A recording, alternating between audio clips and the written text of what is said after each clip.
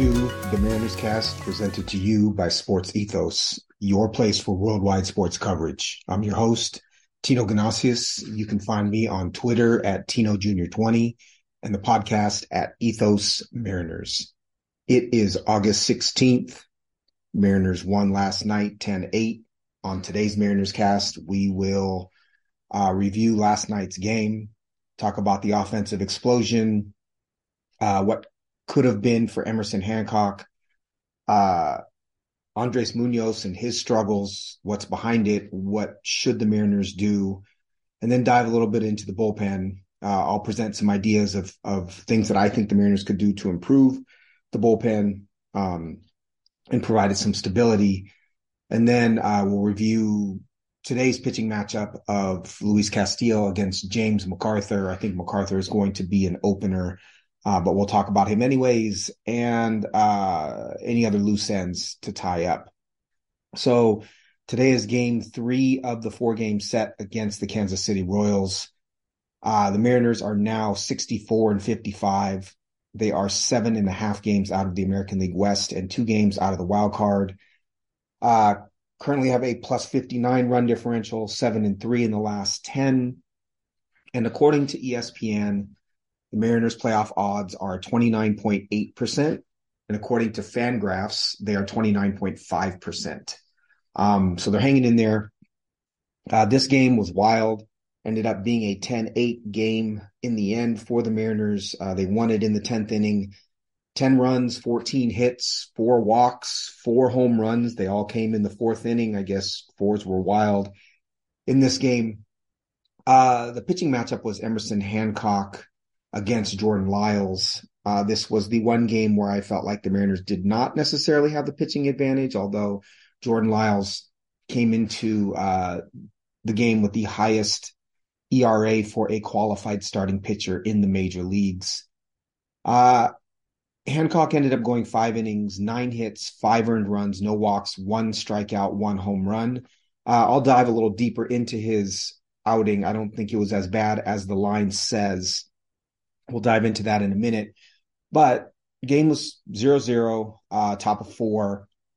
Mariners put up 7 runs in this 4th inning.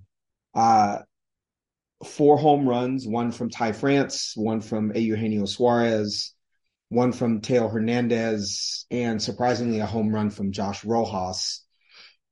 Offensively, I'll just talk overall offensively in this game. Ty France went 4 for 6. He had 3 RBIs, a double, and his 10th home run on the season. He also had a big clutch 2 RBI single in the 10th. That was kind of the big hit from Ty France. Gino went 1 for 5 with the home run. That was his 17th on the year. And then Teo Hernandez. So despite his league average numbers, 720 OPS, this was his 18th home run, 100 WRC plus. As I've said before, he can really truly carry an offense for a period of time. He's that kind of hitter. And you have to deal with his long stretches of chasing breaking balls outside of the zone. But he carried the offense in this game. He's 5 for 5. He scored a run, 3 RBIs, a double, his 18th home run. He really, truly did carry the offense. And he did have that stretch a few months back where he did the same. I like him. Part of me hopes the Mariners re-sign him at the end of this year. I think there is that possibility depending on his asking price. But again, he carried the offense, he and Ty France. Jose Caballero contributed in this game as well, 2 for 4, 2 runs, an RBI, 2 doubles, and a steal. Believe it or not, Jose Caballero is 1% better weighted runs created wise than the major league average offensive player. Triple slash of 227, 350, 330, which is a 680 OPS, but him getting on base and running as much as he does, don't forget he is an elite defender as well.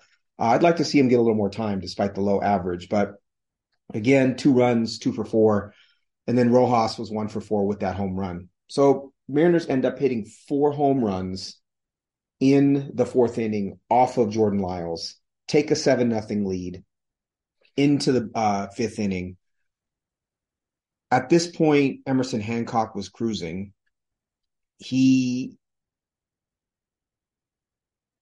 So coming into the fifth, MJ Melendez singles to right. Freddie Fermin, always want to call him Felix Fermin. Again, I would be showing my age there. Lines out to right field.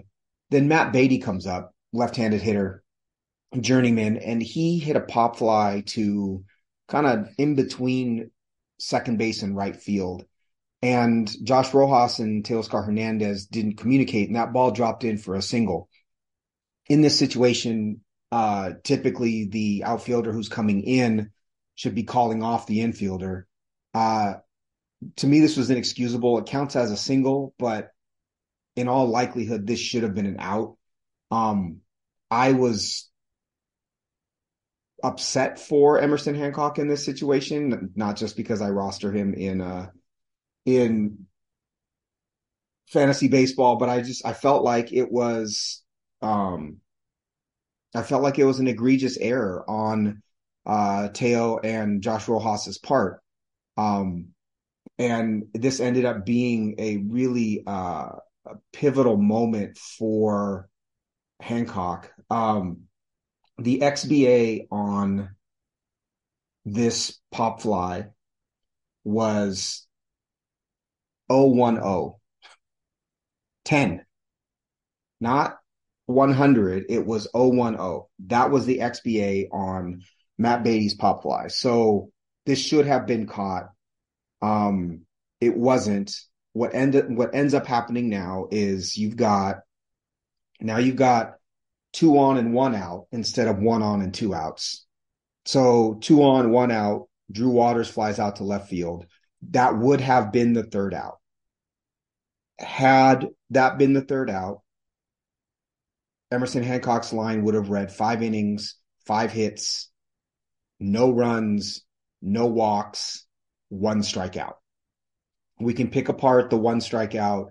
He scattered some hits. He didn't pitch particularly well.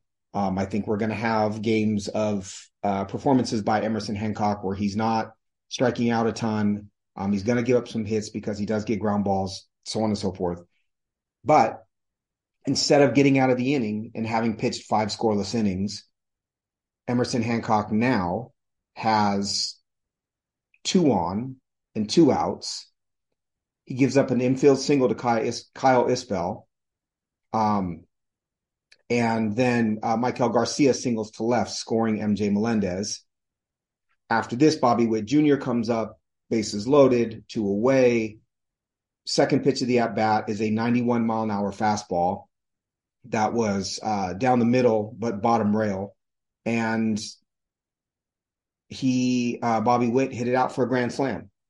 So now the Kansas City Royals have scored 5 runs instead of no runs. The game is now 7-5. And, of course, the Mariners go on to win. But Emerson Hancock's line, instead of giving up no runs in 5 innings, he gave up 5 runs in 5 innings. In my opinion, that pop fly, again, it was inexcusable that it wasn't caught. The majority of the responsibility goes to that right fielder who was coming in on the ball, Teo Hernandez. Pretty clearly, according to Baseball Savant, with the 010 XBA, it's clear that it should have been caught. So frustrated for Hancock. Mariners still maintain a 2-run lead going into the 6th. Continues, and then Kansas City ends up, the Mariners score another run in the 7th. So they're up 8-5. And then bottom 9, 8th inning, Mariners bring in Andres Munoz. High leverage situation in the 8th. Justin Topa was pitching. Bobby Witt Jr. lines out to center. Michael Massey singles. Salvador Perez singles. You've got first and second, 1 out. Topa at this point has thrown 23 pitches. He had thrown 13 pitches the day before. Mariners decide to go to Munoz with 2 on and 1 out in the bottom of the 8th, probably the highest leverage situation of the game. He gets MJ Melendez to pop out, and then he gets Freddie Fermin to ground out. So gets out of the 8th inning. Mariners maintain that 8-5 lead. Munoz comes back out for the ninth, and Nelson Velasquez is safe at first on a throwing error by Josh Rojas. Drew Waters flies out. Samad Taylor walks. Now you've got first and second and one out. Michael Garcia grounds out to second. Now you've got second and third and two away. Bobby Witt Jr. has walked. Now you've got bases loaded. Michael Massey singled, scoring two. Game is now 8-7. Bobby Witt's on second base. And then Salvador Perez singled to make the game 8-8. So Andres Munoz gives up 3 runs in the ninth to allow the game to be tied and go on to extra innings. Now, those runs weren't earned because of Josh Rojas's throwing error, but you don't, despite the throwing error, you would expect Andres Munoz to be able to get through the ninth with the 3-run lead with his stuff. We will dig into in a moment what is going on with Andres Munoz and his stuff. But the Mariners did come back in the 10th, tie game 8-8. Eventually Ty France with 2 outs hits a 2-run single to center field to score Caballero and Cade Marlowe. Super clutch. Ty France is starting to heat up. I know I've given him a lot of crap and talked about how I feel like the Mariners should replace him in the offseason. He is still a league average hitter, but he is hot right now, and that's worth something. So Mariners take a 10-8 lead. Terry Saucedo comes in for the save. So getting back to Munoz, his stuff is down. There's no real way to put it. His velocity is down, and I think he's wearing down both because of the pressure and the increased usage over the last couple of weeks. He was down 1.4 miles an hour on the four-seamer. He averaged 97.6. His yearly average is 99. He was down the sinker 1.6 miles an hour. He is not getting the same swings and misses that he was earlier in the season. In this game, 18 swings, he only got 3 whiffs, 17%.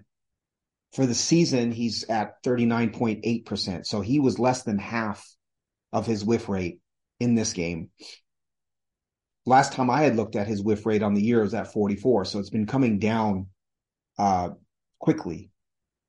He just doesn't look the same. He doesn't look electric in the way that he did earlier in the season. And I think it's the usage. I think it's over the last couple of weeks, I think it's probably in part the pressure. Again, I've said before, I'm not a huge proponent of buying into the psychology and the mental makeup of a closer, but I do think there's something to it that's pretty clear in what's going on with the Mariners right now after the trade of Paul Sewald. I'm on record as saying I would do the trade 10 out of 10 times because of the bats that you acquired, but the Mariners do have to do something about this bullpen. It is an issue.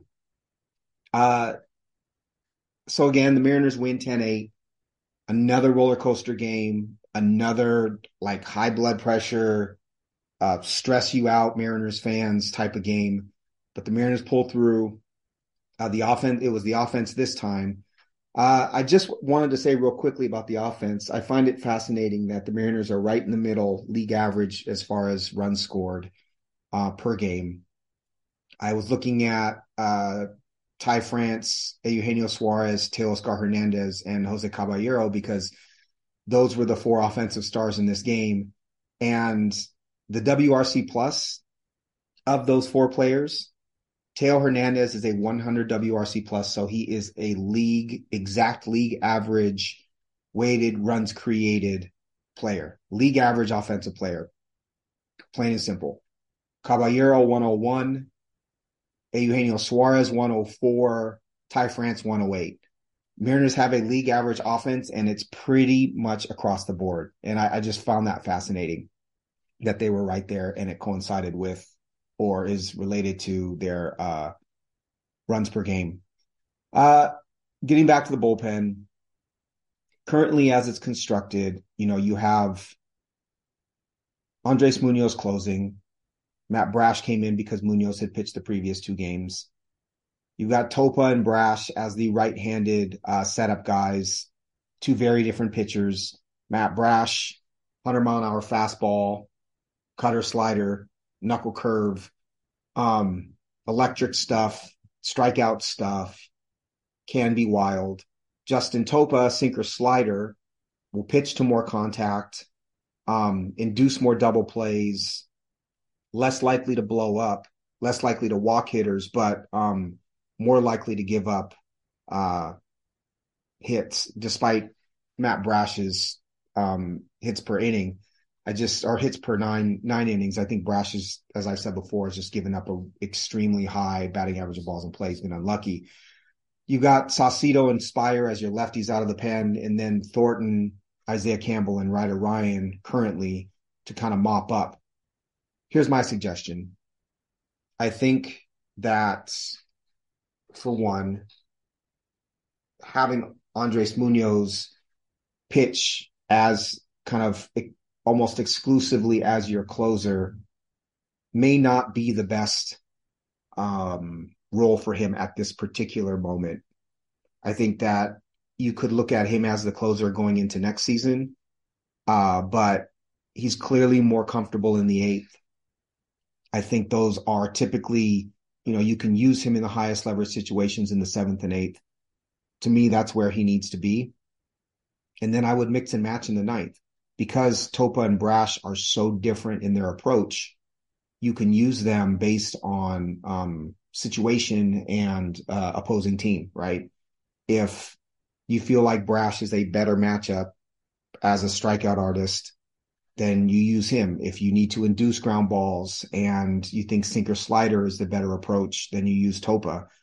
And then Gabe Spire to face tough lefties. And I would not be against using those three in the ninth and moving Munoz back into his high leverage role in the seventh and eighth. I also think that carrying Ryder Ryan, Isaiah Campbell, and Trent Thornton is hurting the bullpen because you don't trust any of those three in higher leverage situations. Thornton, I think, could be effective against right-handers because of the high spin sweeper. I would not like to see Trent Thornton against good left-handed hitters in high leverage situations, but I do think he could be effective. He's also 30 years old and he's been through some stuff with the Blue Jays. And so I like that. He's got some, he's been through the wars a little bit, shall I say. You need some of that out of the pen. Campbell has, as I've said, looks like a seventh inning reliever to me. He's not that dynamic. He's not as dynamic as I expected him to be. And then Ryder Ryan is 28. He's there to mop up. But if the Mariners can replace two or all three of those guys with pitchers that have a little more dynamic stuff that you could potentially use in the seventh and eighth inning, then I think the responsibility of those high leverage situations can start to be a little more spread out. And you may not have to use Munoz 2 days in a row, wear him out, and then use somebody like Matt Brash was in 2 days ago in a situation where you may not feel perfectly comfortable with him in that situation. My suggestion is, you picked up Adam Oller from the Athletics. Adam Oller is a right-handed. He was starting for the A's for a while. He has decent stuff. He's pitched in the major leagues. He's pitched pretty well in AAA so far this season. And I think that you give someone like that an opportunity to come up. What's the difference between him and Isaiah Campbell or he and Ryder Ryan at this point in time? I don't think there's a whole lot of difference, to be honest. He started 6 games in AAA for Tacoma, 34 innings, 26 hits, 17 walks, 33 strikeouts. He could be that mop-up role that Ryder Ryan is in, that long role, but a pitcher who has pitched in the major leagues. He threw 74 innings for the Athletics last year, and he threw 19 innings for the Athletics this year. He wasn't effective at either of those times. But again, you're going from the A's to the Mariners, and The Mariners clearly saw something that they wanted to tweak in him by picking him up. So Adam Oller, I would replace Ryder Ryan with Adam Oller. He's got big league experience. As I said, he's pitched pretty well in AAA so far this season. And then I would consider bringing back Prelander Baroa and either replacing Thornton or Campbell with Baroa. Part of why I say that is Baroa has the most electric stuff of really any reliever that the Mariners have that could even be considered. Ty Adcock, Diego Castillo, Edward Bazardo, Ryan Jensen, who they just picked up.